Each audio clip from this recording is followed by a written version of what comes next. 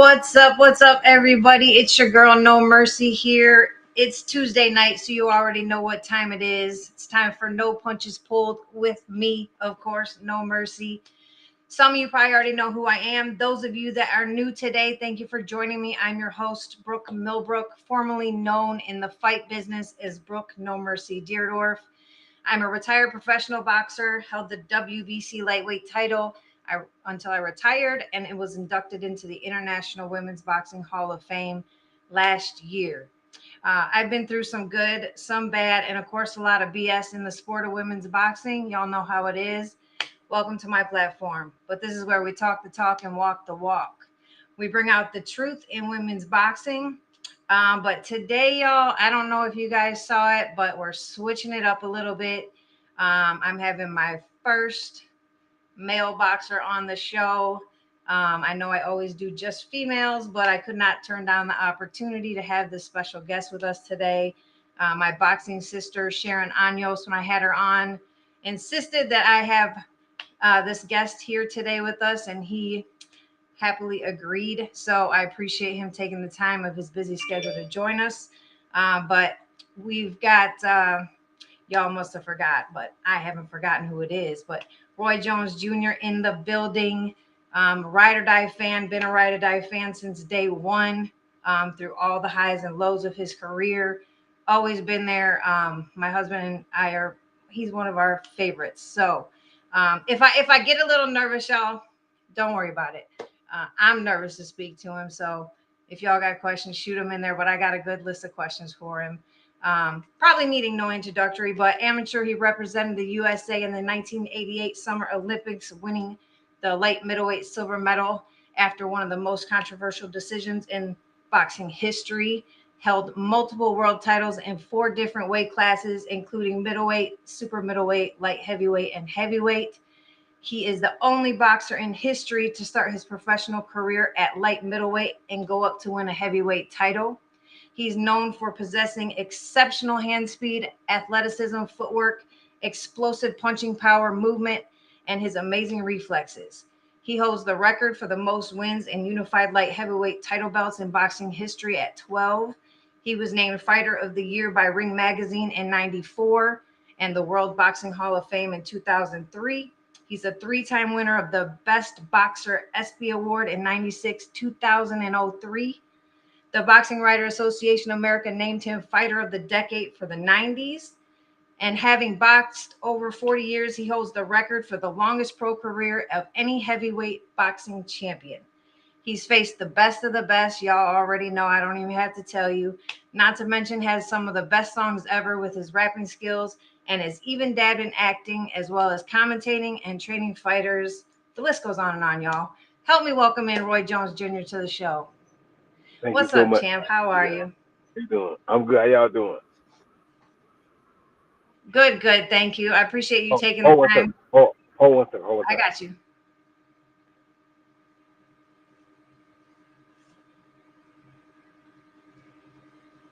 Okay, sorry about that. Yeah, I'm so good. Thank you guys for having me. It's an honor and a pleasure to be on your show. Anytime you're a friend of Sharon's, you're automatically a friend of mine. So thank you so much for having me. Thanks for all the kind words, and thank you and your husband for always being loyal fans. Yes, I appreciate it. Yeah, when I had her on a few weeks ago, I interviewed Sharon, and she just kept like, "You got to have Roy on." I'm like, "Roy is not going to come on my show. What are you talking about?" And she's like, "Yes, he will." I'm like, "You ask him, let me know." So yeah, it's an honor to have you here. I've always wanted to meet you one day, hopefully in person, but we'll see how that goes. Thank you.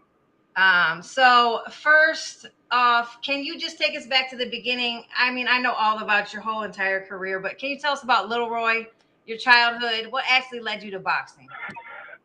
What actually led me to boxing was my dad. Um, he was so overwhelmed by the way that Muhammad Ali performed. So I happened to be watching a fight with him one night, and I saw how caught up into Muhammad Ali he was. So I said, if someone teaches me how to throw my hands, I can do what Muhammad Ali is doing because basically he's upsetting his opponent, getting them mad enough to kill him. He's staying calm and having fun doing it, and he's beating them. So if somebody teaches me how to use my hands, I can do the rest. And that's what led me to boxing. All right. All right, that's good. Yeah, Muhammad Ali, your time, your idol, I'm sure. Very similar styles, though. I can't even deny it. Um, I can't even deny it. As an amateur, though, you racked up a record of 121 and 13, which, damn, I only had 15 amateur fights. You know how it was for women back then. Of It course. wasn't easy. Nobody would fight me no more. So I'm like, well, I guess I'm going to go pro. Let's do it. Um, I mean, you probably don't know who I am, but I mean, I did my thing for a little while. I know of you. I know of you. I heard a lot about you, and congratulations on becoming a world champion. Because anybody that can set out in boxing and become a world champion, you have to be pretty good. It takes a lot of hard work. It takes dedication. It takes faith in God and faith in yourself. And if you can't have those things, I don't care who you are, where you're from. If you don't have those things, it's going to be almost impossible to become a world champion. So for you to dedicate your life to boxing and become a world champion says a lot about you. I don't care who you are. I So appreciate God bless that. you for that. Well, I beat a friend. I mean, I could guess you would consider a friend, Mia St. John. That's who I took the Yeah, yeah, title. I know you beat me. Yes, I heard about that. Yep, twice, not once, but Yeah, twice. right. But you won the silver medal title in many different tournaments, but you represented USA at the 1988 Olympic Games, being the Wait a youngest minute. member. Wait. You gotta change that. Change I it. ain't win no Olympic. I ain't win no silver medal in a bunch of tournaments. I won a gold medal at most tournaments. I was Yes, robbed of a gold medal in the Seoul Olympic Games, you but I got it. won gold medals in most of every tournament I performed in. So You I got only it. lost. I lost very few tournaments. So yes, Yes, I was robbed of a gold medal in Seoul, Korea, but I'm not yes. winning a bunch of silver medals. I don't settle for silver so easily. So No, don't say that. no. I meant you won the silver at the Olympics. I You know won what you meant, many but tournaments. Youngest member though on the USA Olympic team. Took silver in one of the most controversial decisions ever in boxing history. You didn't lose a single round though en route to the finals. Lost 2-3 to Park in the finals. But it's been reported that Park apologized afterwards, and even the referee told you he couldn't believe they were doing this. Is that true story? Like, tell us what actually happened. that's exactly what happened. When I went back out there, I told my coach. I looked at my coach in the corner. I said, "They got me." Because I saw this little council table of Koreans cheering. I said, "Oh, they got me." And he said, "What you mean?" I said, "They got me." And the referee said, if they doing this, I can't believe they're doing this to you." I said, "Yes, they are. They got me." And sure enough, they said, "And the winner on points, 3-2." I knew it was over, and they gave it to him. Yeah. Shame, shame. But I know you've said in the past though that you see it as a blessing now. Like that helped you pave the way for your rest of your career. It definitely was a blessing because had I not went through that experience, I probably would never have become the champion that I became. Because the way that I was taught, the way that I was raised up, was that anytime there's adversity, you take that adversity and you turn it into something good. So by God giving me that adversity early, that meant that God must have wanted me with a different mind frame as a professional boxer. He didn't want me to just be another professional boxer. He wanted me to go far and beyond my Right. own expectations. I didn't know that at the time, but I quickly realized that once I got back home. Right. True story. True story. Um, a quick question from a guest. We got Eddie Barrington. Don't be so hard on yourself. You're a world champion. I appreciate you, Eddie. I know I am. The shit's behind me on the wall.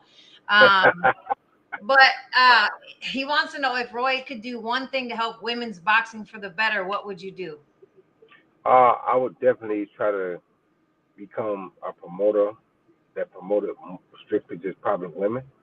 It would be bad, be hard, but if you promote strictly women and you get the women to understand that there has to be a proper build up to make the fight. And we can't have women fighting that really aren't that good because if you're not that good, you need to fight other women that aren't that good until you learn how to defend yourself, until you learn how to box at an appropriate level. Yeah. Because what turns people off most of the time is that you have one woman that's really good, and you have another woman that really can't defend herself. Yeah. Nobody wants to see that. People No. want to see competition.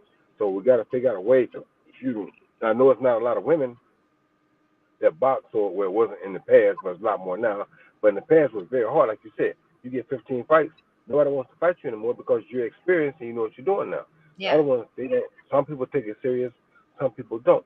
So it's a lot more difficult for a woman to get the amount of fights that a man gets because of the levels of competition. But we still got to try to bring those levels of competition closer, even if we have to compensate for it with weight. Yeah. Very true. Yeah. Yeah. And that was the most frustrating part for me. Like in my time, the fights that were being televised as women, they were trash. And I'm like, that just makes Exactly. us look bad. Like, why That can't you put hurt some the good sport. fighters out there? Yeah, that hurt the sport because there weren't enough good fighters. And like you saw, one of the best fights, period, that I've seen was Katie Taylor and Amanda Serrano. Yeah. That was a hell of a fight, period. I don't care what they are. That was one hell of a boxing match. Yeah. You understand me? But these were two women who were on the same level, Yes. on the same playing field. And as a matter of fact, Serrano came up a weight class or two to meet Katie. So it's Yeah. like they sacrificed the weight to make the fight, but the fight turned out to be one of the most awesome fights of all time, male Yeah. or female. But that's Yes. what we gotta have more of. And like I said, sometimes we gotta make the adjustment with the weight so that they can meet at a comfortable place for both fighters. But because there's not as many women boxers as there are men, we gotta do something to make it happen. Yeah. Yeah. I mean, like in my career, I started out at featherweight 126. I went as low as 122, but I went all the way up to 135 to win the title because that's where the Hmm. fights were. That's So how it is sometimes. you just got to do it. You just got to do it. Yep. Before we get though into your pro career, the most important question that I have to ask, that I don't think anybody has ever asked you before, is why in the heck did you stop making Roy Jones Jr. boxing shoes? That is the only shoe I ever wore in my entire life. I have every single color. My husband has every single color. Why did you stop making the shoes? I didn't stop making it. I was sponsored by Brand Jordan. They made the shoe. I even contacted them not long ago and asked them if I could get the rights to it so I could start remaking it. They Yeah. were like, no. What the hell? Michael I Jordan, don't if you are watching this show, we know. need the damn Roy Jones Jr.'s shoes back. That was the You only better shoe I believe it. could wear. And it was good. Yeah, every color. I never Yes, fought in anything else. that's awesome. That's why Yeah, you were a winner. that's why I was a winner, because I had the damn shoes on. It was the shoes. That's so funny. Yeah, no, he's like, you have to ask him about the shoes. I'm like, I will ask him about the shoes. Yeah, we're gonna have to make that happen because I need to start working out again. I need the shoes. There we go. No, There we I still go. got all my shoes. Trust me, they all still brand new. We're good. Nice. Um, Before we get, though, you went 21-0, though 20 knockouts before making your first title attempt against the legendary Bernard Hopkins in '93. You did win by unanimous decision to capture your first IBF middleweight title. It said you defeated B Hop with a broken right hand going into the fight. Tell us what it was like fighting with the broken hand, and what did it mean to capture your first world title? Well, it was probably going to be my only shot if I didn't take it. I knew my hand was messed up. So Derek Morgana told me I shouldn't fight. But I said, listen, if I don't fight now, I may never get the shot again. I'm not willing to sell my soul to these big promoters and just do anything for a fight. So I'm not going to do that. I'm going to take advantage of this one opportunity, do it, get these defenses, get out of this contract, and I'm going to be a free man. And that's what I did. So going into the fight, it was tough, but I knew that my mental was far beyond his, and I knew that I could beat him with one hand, and I did. Yeah, you definitely did that. For sure did. Michael Orr wants to know, can you run us through the 2 rounds with Ricky Randall to win the debut? Well, it was kind of easy. He came out. I could tell right away he was one of those fighters that were overmatched. He wasn't my equal, and I knew that right away. So I just kind of put the jab on him, figured him out. First time fight without the headgear in a long time, so I had to get comfortable in there. Once I got comfortable, I just kind of just took him out. There you go, Michael. Charlie Desmond. Charlie, you're new to the show. I've talked about this many times on the show, but we'll go ahead and ask Roy what he thinks about it. There's been talk in the past about intergender boxing matches. What are both your thoughts on this? Could it even be a fair fight? No, no, and hell no. I've said the same thing, y'all. Listen, I'm a female fighter. There was only maybe a hand. I can't even count. I can count on one hand how many times I sparred with a female. Okay. I only sparred with men. And 9 times out of 10, they were a lot bigger than me because I'm pretty small. Uh, and that's just what was available. Um, could I beat some of them? Yes. Yes, I could. But if they were bigger than me, it only took one punch. And that's really all it took because I'm so much smaller and they're just naturally stronger. So no, it's not fair. No, if it's two experienced pro boxers, the male is going to beat the shit out of the woman every single time, hands down, period. It's going to happen. Simple as that. Now, I'm glad somebody's saying that actually has boxed and knows what it's like to be in there. Yeah. Because all the people that talk, even people that talk like they can, come on, man, it's not fair, and it's not fair for men, in my opinion, to go get changed to a woman and compete against women because you weren't born a woman. So I Right. still think that's even fair. I think you should fight at what you're born at, Yeah. even if you choose not to be that way in life. You should fight at whatever you're born to be because it's not Yes. fair for me as a man to fight against women, and I know that naturally I'm gonna be stronger, faster, and hit harder than them. Yes. And it's funny. There was, back then there were several girls that I fought that I always kind of questioned, like if they were female, because back then there were a lot of them that did not quite look so feminine. I was feminine, Exactly. but a Yeah. lot of them didn't look feminine. And it's funny because if you look at my record now, it was like my third or fourth, maybe second, third, fourth fight. No, second or third fight. The girl that I fought, her name was DJ Morrison. She came out in a wife beater, a pair of basketball shorts, and a pair of tennis shoes. I knocked her out. But if you go look at the record now, on my record, it says David Morrison. Yep. And when I was I can talking, believe I had that. Christy Martin on the show last week, and she's like, "Oh my God, like David Morrison, they reached out to me and they want to fight." And they said it was a guy, but they had fought as a girl. And I said, "Well, I knocked him out. So I don't know if it was a guy or a girl, but I knocked him out." You did I what you don't were know who supposed to do it was. anyway, so it doesn't matter what he Yeah, was. In that ring, you it did was. what you were supposed to do to him, but it's not fair for a educated and a skilled boxing man to be in with an equal Yes. size skilled boxing woman. It's just Yes, not fair. people ask me that all the time, and I laugh. And I said, if it's an inexperienced guy like a guy off the street, we're the same size. Could I whoop his ass? Probably. If it's me and somebody else that has the same experience as me and they're a professional athlete, it's not Ain't going to having it. No, it's not going to happen. no. It's just they're stronger. They're just stronger, Much guys. stronger. Much stronger. You just have to listen. Now, It's about I've nature. hurt plenty of guys, Yeah, but it's about nature though. they get yeah. Yeah, I've hurt plenty of them. Don't get me wrong, but they could hurt me back. They could hurt me back. And probably Um, worse than you can hurt them. absolutely, absolutely. Um, I mean, I've broken their noses. I've done all that shit, but they got me back. Let me tell you. Right. Right. Um, just 5 fights later, though, after that, November 18th, 1994, you moved up in weight to face James Toney, the undefeated super middleweight champ, who was ranked highly in the pound for pound rankings as the best in the world at 168. Build the Uncivil War. First time in your career, you were considered the underdog, but you danced circles around him. Even knocked him down with your signature left hook. That's what I know you for, the signature left hook. Exactly. In the Exactly. third round, won the IBF Super Middleweight World title easily, in my opinion, that night. Can you tell us about the hype leading up to the fight? What were your thoughts being considered the underdog? It was a very interesting fight, but the thing about James was James is a very educated boxer himself, a very skillful boxer, and a lot of people feared him because he was so mean even outside of the ring. Yeah. So for me, I just kind of made sure that I demanded my respect before the fight, and when the fight happened, I took the rest of my respect. So I just had to do what I had to do because I was not going to be bullied, and I wanted to be pound for pound the best. You want to be pound for pound the best, you got to beat the man in order to be the man. And at that time, close to my weight class, he was the man.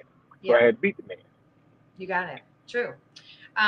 Several title defenses later, though, you moved up in weight again, defeating Mike McCullen via shutout decision, making you a 3 division champ. Up to that point in your career, were any of your fights challenging at all to you? Not truly challenging, they were because I had to be in shape and I had to be ready and be on point. But Yeah. physically, I made them look easy because of my strategy and my technique and the skill level that my daddy had developed in me. I was able to pretty much overcome anything you put in front of me. Yeah. Eric B comes in and says, considering the politics and fragmentation in boxing, do you believe a union would unify or further divide the sport? I think a union would definitely unify the sport. It would definitely make a lot of problems with the promoters because most of the promoters don't want to come together because they make more money just taking advantage of the guys when they're out there left on their own. union would see that this does not happen. It will protect the fighters more, and therefore the promoters would be pissed, and it would turn to a pretty bad thing for them. True. Michael Orr wants to know, what was the biggest challenges you faced in your career, both in and outside the ring? The biggest challenge I faced outside the ring was actually having to separate from my father. Yeah. Inside the ring, the biggest challenge I think I had was losing all that weight, coming back down from heavyweight to light heavyweight. That was very difficult for me. Yeah, and understandably difficult for sure. It's not easy to go up and down in weight, guys. It's not. It's not easy. It definitely plays a toll on your body. I can tell you that, which is why 90% of my career, I either fought at what I walked around at or I went up. I was not going down. I did it one time. I went down to 122. When I was featherweight, I was 4 pounds. It was freaking 4 pounds. I'm like, shit, I can lose 4 pounds. I didn't have 4 pounds to lose. There was nothing on me. That was the hardest thing I ever did in my life. Would never do it again. Yep. That was only 4 pounds. I know that feeling. I lost 25 like that. Yes. Eric B, do you believe the heavyweight division is clogged? What's the solution for seeing the best fights, fight the best, and looking about boxers post retirement? The heavyweight division is good. You definitely want to look out for boxers post retirement because nobody cares about it once they're done and over with. But the heavyweight division looks good right now. I still think Tyson Fury is the man, but at the same time, you got to remember that Usyk and Fury. Everybody want to say they want to see Usyk versus Fury, but for the fireworks that we've been getting in the heavyweight division, Usyk and Fury is not the fight to make. Mainly because they're both technicians. Neither one of them are explosive power punchers. Neither one of them have that real one punch knockout power. So they both have good undefeated records, but there's no explosiveness. There's no fireworks. And in the heavyweight division is the main division that's known for fireworks because of size. Neither one of these guys really possess that firework type power. So fight on paper, but it's not a good fight in the ring. I agree with that. Yeah, 100%. Back to your career though, 1997, you had your first loss on paper. And it was only on paper. Let me clarify that. It was only on freaking paper because you were winning the fight up to the disqualification against Montel Griffin. That fight pissed me off so damn bad. You don't even understand. Griffin took a knee. You hit him while he was down on the knee. But the faking of Montel Griffin was like the worst acting job I've ever seen in my life. Because he looked at you after you hit him twice and was perfectly fine until the ref was like, hey, and then he all falls out like he was dead. So, but you came back after that though and demolished him.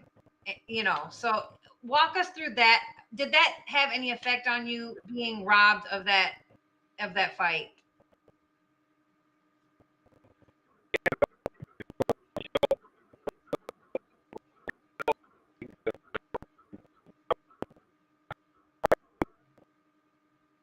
And it's bad because my first came by disqualification law.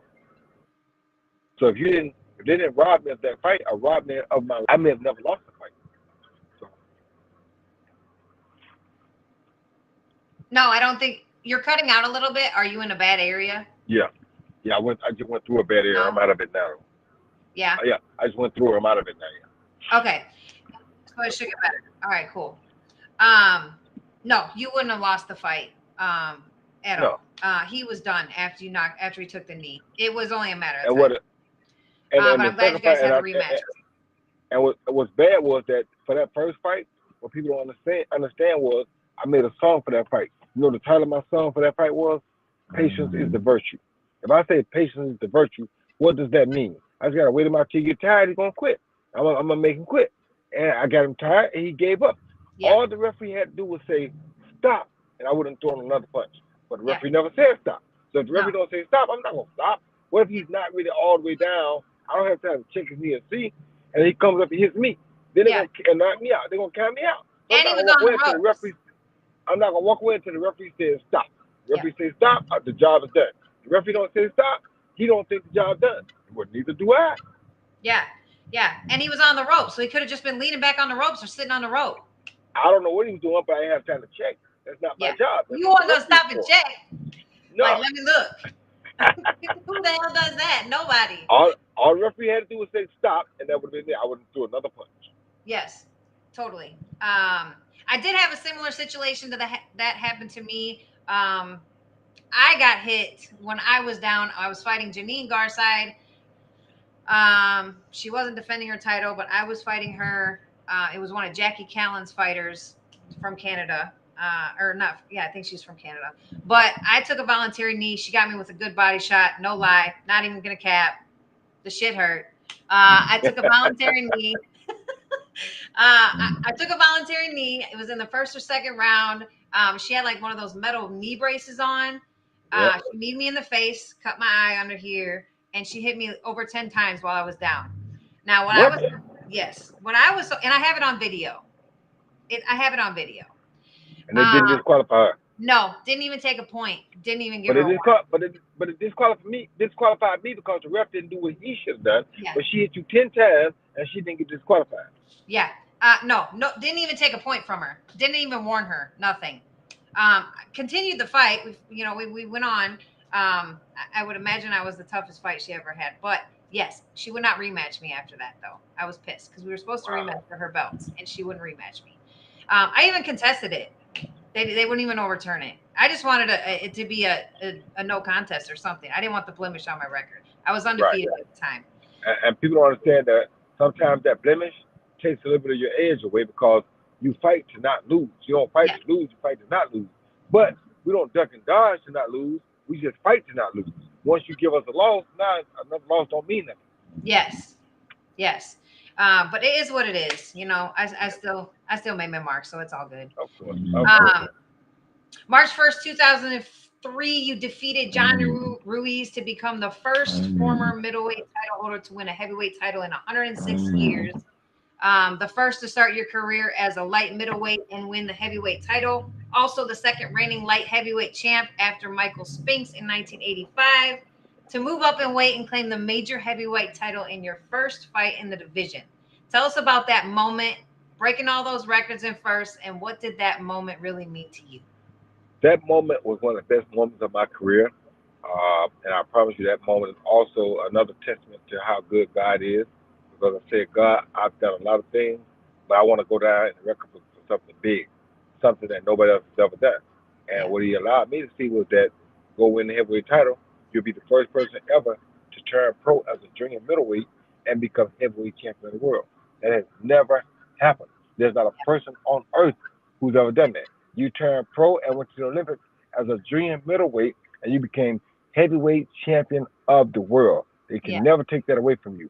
So it's like in boxing, if you go beyond your prime and you don't do the same, they take all your accolades away. It seems though. But in other sports, when John Elway or Dan Marino or even Tom Brady, when they don't have a good season after they're beyond their prime, they don't take away and say they're not the GOAT anymore. They still be Yeah. the GOAT. But when you go do something like I did, something that nobody's ever done in the history of boxing, now because somebody else comes along and goes 50 and no, they say, oh, you ain't the GOAT no more. How is that so? I'm the same Right. person that did all that nobody ever done. If you think about the 50 and 0, don't get me wrong. I understand. I'm cool with it. Rocky Marciano retired at 49 0, but Julio Cesar Chavez at one point was 89 and 0. Yeah. If Right. he stopped, whoever gonna beat that record? So is Right. it really about the old that makes you find the best ever, or is it about your accomplishment in your prime? That's all I be arguing, and I can't argue it because I was the guy that fought. So I can't argue for myself, but I think my body of work says more than anything that pound for pound there could not be another person that has covered as many pounds in Yeah. boxing as I did. I went from opponents from 152 to opponents at 226. Yeah. No other fighter ever covered that much weight and became champion in their No. whole career. Nobody. So pound No. for pound, who has to be the man? I don't know. I don't think anybody else is the man, but I don't know. I'm biased. I'm biased. You know? Was that always the plan though for you from the beginning, like to go all the way up? Like, was that the plan? No, it wasn't that. That's why I tell you that by God stripping that gold medal from me in the beginning, he lit a special fire in me because he wanted me to go to special places. I had no Yeah. idea, I had no thought of ever fighting heavyweight. The low thoughts of ever. When I was 12 years old, first time I ever got knocked down, we had a heavyweight in our gym. I actually was training still in my dad's backyard. and I was beating a heavyweight one day, and this heavyweight threw a hook and hit me in the back of the head by mistake and dropped me in the gym. That was a heavyweight. I was a little kid. I was like, whoa! I thought I'd never, ever fight as a heavyweight, let alone become heavyweight champ. My first, Right. my first national tournament when I was 15 years old. You know what weight I won it at? Bantamweight, 119. Oh my Does God. that sound? Does that sound like a kid that's destined to be a heavyweight? No, it was That's only by the grace insane. of God. Only by the grace of God. I couldn't have played it myself. Yeah. I just couldn't. No kid. You never see nobody at the Olympics turn pro as a middleweight or a junior middleweight and No. say, "Oh, I'm gonna be heavyweight champ of the world one day." We don't Right. think like that. Well, somebody's thinking that way. Well, Somebody think that that was way. God. It wasn't me. It was God's plan. God put it in. God put it in there. We got it done Exactly. though. Exactly. I need to know though. After that moment, what in the hell made you decide to go back down to light heavyweight after becoming heavyweight champion? Why did you go back down in weight? Um, to be honest with you, I had it confused because I thought Bob Fitzsimmons was light heavyweight champ. Then I thought he became heavyweight champ. Then I thought he went back down and regained the light heavyweight title, but it was wrong. He became heavyweight champ first. Then after he lost the heavyweight title, he went back down and won the light heavyweight title. Had I known that, I could have stopped then. But I thought he had won the light heavyweight, heavyweight, and recaptured the light heavyweight. So I had wanted to do exactly what he did, and I did that. And what I should have did because I didn't realize how much of a toll the 25 pounds took out of me for the long haul. I thought it just hurt me that one night. I thought, oh, get a little rest, I'll be okay. I'll be able to come back and do it better. No, that took the life out of me. So Yeah. I should have retired. After I beat Tarver the first time, I should have retired. Well, yeah. I mean, And I I'm would go not down, gonna and I disagree would with go you. down, and I would go down in history as the greatest fighter to ever fight. And I don't understand why I still ain't the greatest fighter to ever fight because I'm still the same person that did all that. So what erases the fact that I stayed too long, or the fact that because I came all the way down from 200 to 175, all muscle, stripped my body of everything that I had to make history? I thought so. That's the reason you say, "Oh, now you're not pound for pound the best." Is that how we do this? Wow. Okay. Well, and the thing that's so funny about that to me is yes, I agree that after you beat Tarver the first time, that would have been a good stopping point for you to retire. I totally agree with that. Um, or to go back up to heavyweight. That would have been my two options that I would have thought would have been best for you.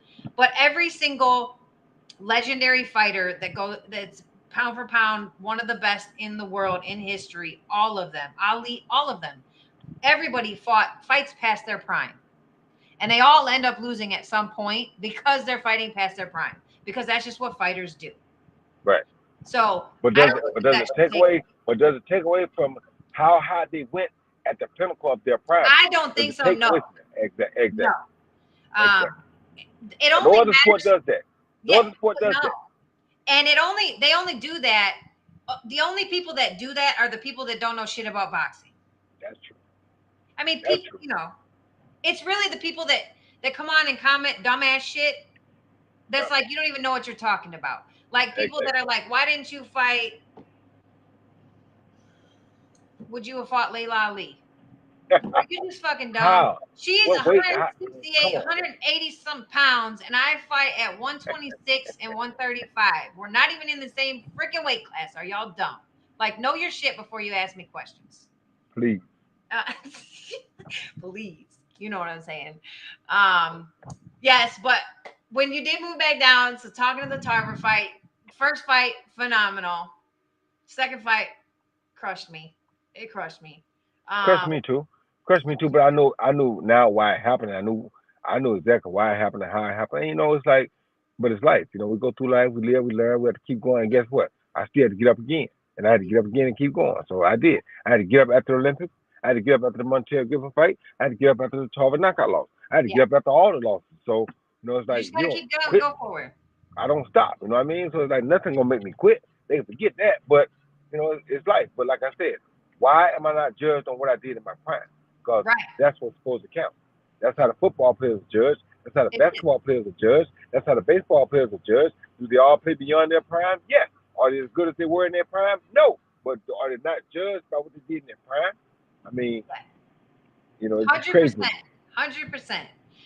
I do feel like though, if they had not stopped the fight in the second Tarver fight, that do you feel like that you would have regained your composure? I feel like you I came think back and won. I think I would have. I had got myself back together by the time I got to the corner. I knew where I was. If I had the 10-second count, I think I would have got back. Yeah. I agree. I was disappointed because they stopped it. Yeah. That was what I I was. understood, and he knew that. I think they were judging me from the first time. They knew my body was depleted from the first fight, so I think they were trying to just kind of look out because they knew how depleted I was the first time. They probably felt I was just as depleted the second time because I lost 25 pounds of muscle. That's a lot of weight to lose. You know? A lot. Yeah. A lot. People that don't know, they're listening. Right. I had a similar situation. I fought in New York against a girl, Ella Nunez. I think it was Ella Nunez. I don't even freaking know. From New York. I was winning the fight. Flash knockdown. Got up. It was like, I don't know. It was like almost the last, might have been the last round. One round before the last or the last round. Got up, was fine, wanted to continue. Ref waved it off. And I think they did that though only because that was the only way she was going to win. Because she was losing. She was from there. So I've been in that situation. It sucks. I can't even tell y'all how much it sucks, but it sucks. It does. You don't know unless you've lived it. So right. We've talked about now your four your four divisions that you're in, 4 different weight classes. How did you manage to excel and adapt your style across all those divisions? Like, how did you maintain your style? Yeah. What made it good for me was that, like, I look at boxers today, and they were not equipped with the tools that I had. So many people try to blame it on my talent. It's not the talent; it was my skill level. I had an immaculate skill level that my dad forced me to learn when I first started boxing. I knew how to throw every punch properly. I knew how to do every foot movement properly. I knew how to defend every punch properly. I knew everything that was about throwing, defending, anticipating. I knew all the hot stuff. So I was able to put all of that together. It took me way beyond anybody else. And it's like, even to this day, I watch boxing, but not on the fly. Chance Crawford could. I see Tank with few adjustments. Canelo even has a hard time making. He basically has a hard time with it. So it's very hard, but not in today's time, to find guys that know how to make adjustments on the fly. Because why? Most of them are only taught to fight one way. Right. They don't have any B plan. There's no backup plan. No. It is. So you got a good foundation, and you can take that foundation almost any way you go, but your body can handle it. So. Yeah, and once somebody figures that out, you're done because they can't make adjustments. Exactly. The hand speed, athleticism, it's legendary, just like the rest of your career. Right. How did you hone the skills? Was it naturally God gifted, the speed, or how did you hone the skills? Give us the little secret. How'd you get the edge over your opponents with the speed? Hone the speed, hone the skills from my footwork. The feet are everything. Everybody thinks boxing with the hands. That's the last place I go. My boxing starts with my feet. That's what makes me so fast. That's what makes me seem like I'm 5 times faster than everybody else, because all of my movements are calculated with my feet and done properly with my feet. So when I do things, I cut time. I cut corners because I know how to cut corners, because I don't turn my toe. I don't screw my toe in when I throw my hook. I turn my upper torso, but I don't screw my toe in when I hook. So if you screw that toe in, you got to unscrew that toe before you can do anything else. I cut that time down. I just drag that foot. So if it stops, I can go again. When you screw it, you got to unscrew it before you can go again. So it makes me seem way faster than most people. Yeah. Once again, not natural. That's a technicality. Now, when I was an amateur kid, when I was younger, my dad had a guy that used to box before me. Well, he was a little older than me, but we all boxed at the same time. He was older than me by about 5 or 6 years. His name was Curtis Green. Curtis Green was the fastest handed fighter I ever seen in my life. I mean, Green fought 165 and had the hand of Gary Russell. You understand me? At 165. Yeah. So I saw how often his hands and his speed were an advantage for him, or advantageous for him. So I kind of stole a little bit of that too. I said, you got to be quick with it while you're doing it. So I learned that as well. Yeah. You put the speed and the power together, it's over. Well, and not to mention the reflexes. Not to mention the reflexes, natural reflexes. It's a little bit natural. Some of that, Yeah, some of natural that, not reflex. all of it, but some. What's up, Angie? I see you, girl. Thanks for joining in. Michael wants to know, in your opinion, who's the next up and coming heavyweight out of the U.S.? Out of the U.S., I think it's Jared Anderson. Jared Big Baby Anderson. Michael, is there anybody that you really wanted to fight that you didn't get to fight? They want to know. Nigel Penn, Chris Eubanks Sr., and Steve Collins. I wanted to fight all three of them, but what was funny was that I didn't know this till later in my career. James Toney kind of had got on television and really made all three of them shut up and back down before I beat him. I didn't know this till afterwards, later, long beyond my career. So they wouldn't think, they were all not even considering coming to fight James because they think he's too good. So if you go beat the guy that they think is too good, you think they're going to fight you? No. Not gonna happen. He says, as we try to look at every loss as a lesson, what has been the biggest lesson you've learned from your losses? My main loss was that, like I know that, here go the biggest thing, I can tell you the truth. The problem I let people make or allow people to make was when I was a fighter, I always kept my little guys with me that I trained too, right? My little crew. Because my crew was a representation of me. Mm-hmm. When I let them all cut my crew away from around me, that made it very hard for me to see what I do wrong, or what I do right, or what I don't do, what I should do. Because my crew, watching them every day, reminded me of what to do and what not to do. Because I had an eye on them all the time. My people didn't know was nobody in my gym knew boxing the way I knew boxing. So when I teach my crew stuff, it's just really a reflection of me. And it reminded me of what to do and what not to do. So having my crew around really, really made it much easier for me because it kept me reminded, it kept me sharp. When my crew got taken away from around me, and it wasn't by me and my doing, but they all was always complaining because I helped too many people. They kept trying to cut them and cut them and cut them until they finally got it where I had nobody. Well, my crew got cut away from around me. Little mistakes that I had known not to make from watching my crew, I started making. Why? Because nobody in boxing or around me at the time understood my skill set. You know what I'm saying? That skill set came from my dad.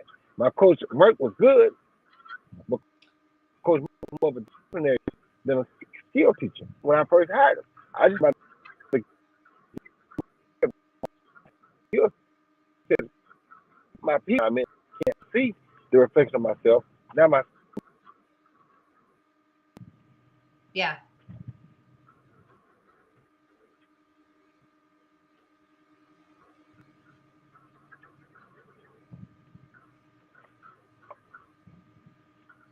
Yeah. Can you hear me? They want what they want to know what needs to happen for there to be major league boxing. Say it again. They want to know what needs to happen for there to be major league boxing.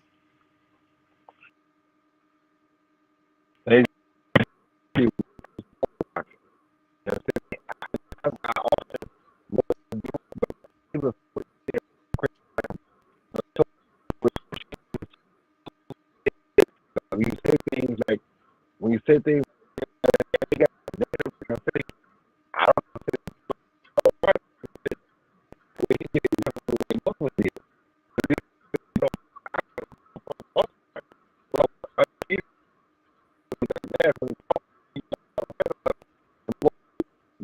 name. We need people hate. So Dana came in, Dana ran UFC, Dana invented UFC. Boxing was in there when he got here. So you know what I'm saying?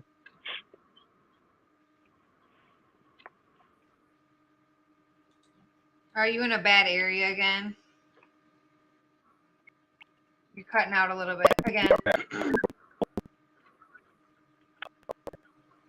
They didn't hear any of that, they said. I walk in my house. Yeah. You're about to go in the house? Okay, I can wait till you get a better connection. All right.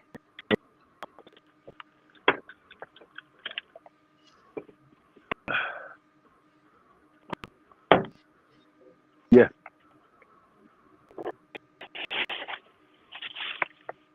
Yeah, it's probably connecting to the Wi-Fi. Yeah. Yes, Graham. It all Yes. connected to Wi-Fi? Okay, good. What else? Yes. In the house. Awesome. Yes. All right. You coming? Are you coming back to me? Oh no, we lost him. No, I'm back. I'm back. I'm back. You ain't losing me. I'm back. He's back. Yeah, I'm Okay. back. All right. Where was I? Okay, yes, I know. It's great now. They said fabulous. I love you guys. Thank you for helping me out. Awesome. Oh, they want you to re-answer the Major League of Boxing. Like, what do we All got? like I said, for Dana White came in and he started UFC, so it gave him the credibility and the way to be able to kind of run the whole thing because he invented it. Boxing was invented long before any of us came along. So to find a respectful or reputable face in boxing that we trust to run it is going to be very difficult. And that would be good if we had that, but they don't trust nobody. And when you try to say something with social media now, anything you say, it's somebody gonna take it negative. No matter what it is, you can talk positive all you want. If you say anything too much, somebody gonna find a negative way to spin it. Yeah. And when they spin it, they're gonna find a few more other people that can agree with their negativity and spin it with them. So nobody ever gonna be right. Yeah, that's like anything you say can and will be used against you in a court of law. Exactly, and that's how it happens on the internet now. Yeah, and in boxing as a whole, let me tell you. Exactly, exactly. Dirty ass business. If you're not in it, you don't know, and you don't understand, but it is. Yep. You've been in the ring with so many greats. Everybody knows. I don't even have to mention them. Who would you consider though your toughest opponent and why? The toughest opponent I ever fought was probably James Toney, and it's because James Toney is capable of knocking you out anywhere from round 1 to round 15. Not round 12, round 1 to round 15. And we were only fighting 12-round fights. And he still tried to catch you after the fight and get you if he can. So he was the toughest. Also, he fights that shoulder roll. But the same shoulder roll that Floyd uses, but James to me was much more devastating because he knocked out more people behind him. He threw combinations, he went to knock you out. So I always say to me, he was a much better shoulder roll fighter than Floyd Mayweather. Yeah, I can picture it. I can picture that. I mean, you talk. Do you think? I mean, I'm a fan of Floyd's. I'm sure you. I mean, Me I too. can't not be Me a too. fan of Floyd's. Me too. But do you believe? I mean, he believes really that he's the pound for pound best that's ever lived. I don't. I can't. If you go back even farther past the generations, I think that he's phenomenal and he will be in the top of one of the best to ever live. But what's your list of top? Let's say top 5 of all time, including yourself. Where would you rate yourself? Top 5. Muhammad Ali. I ain't gonna rate myself, but Muhammad Ali, Sugar Ray Robinson, Salvador Sanchez, and when I say Sugar Ray, it could be Robinson or Leonard. They both pretty much the same. Yeah. Salvador Sanchez and Roberto Duran. Mike Tyson, Roy Jones. All of them won there. Come on now. Okay. You've had an illustrious career spanning over 3 decades. What are some key lessons that you've learned about resilience and longevity in this sport? If you take care of your body will take care of you. I didn't smoke or drink early because I knew I was going to go longer than I probably was supposed to. And if you think about it, I went 8 rounds this year at 54 years old, a good solid 8 rounds as a 36-year-old because my body's still been fortunate enough to be able to go. So if you take care of your body, it'll take care of you. Now, I probably overly abused my body with making the weights, going up and down and all that, and those things will come back on you too. So I'm not saying that won't be healthy forever, but my body held up for a long time. I don't smoke. I don't drink. Not at all. Yeah, I know. I know the song. Come on now. And if y'all can, y'all let it go on any music platform. I got a new single out called "Never Turn My Back." Yeah, I gotta get that one. It's me, SM Bullet, and my son DeAndre. So okay. Check it out. Yeah. I gotta hear that one. Yeah. Speaking of your sons, if I'm correct, you have twins, right? Yep. Okay. How old are they now? They're 31. They never boxed though. No, they never boxed. I got 31-year-old twins. I got a 23-year-old son, and I got a 14-year-old son. And none of them want to box. No. You don't want them to box, or they don't want to box? They don't want.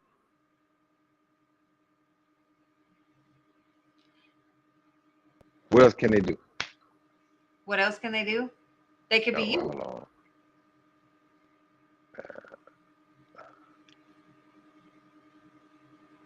Oh, phone call, he says. Hold on. I think I lost my audio.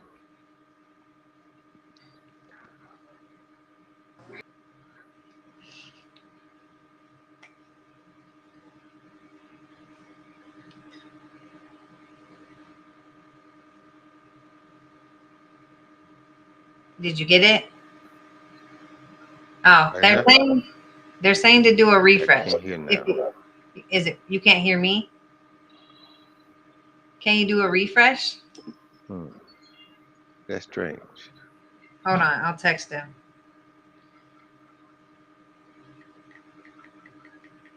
Can't understand. I can't hear a thing no more. You can't hear nothing?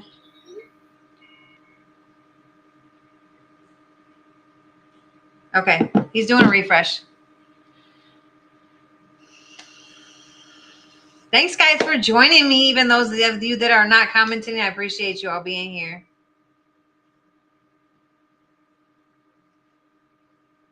It happens after phone calls. Good to know. I did not know that. Yeah, there you go. Now hear me. Yeah, my guys behind the scenes said that it happens when you get a phone call, you lose your audio. Oh, I got it. So now you know. Yeah. Let's see. Where were we? I guess I gotta ask some of these questions over here before I get too far down. I miss them all.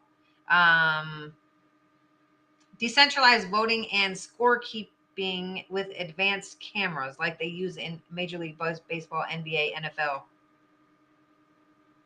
I guess they want to know what you think of that. Yeah, I would definitely be for that. Anything that make it fair, I would love. Anything that make boxing more fair than it is now and make boxing right, I would do. Yeah, I'm tired of the robberies. Exactly. Anything to make it better. Speaking of robberies, I know you know my girl. She's my sister. Love her to death. Chevelle Hallback. I know you know her. Yep. Well, y'all are in the same area. Yeah. Chevelle and Nate Campbell went with me to Mexico for my rematch with Mia St. John.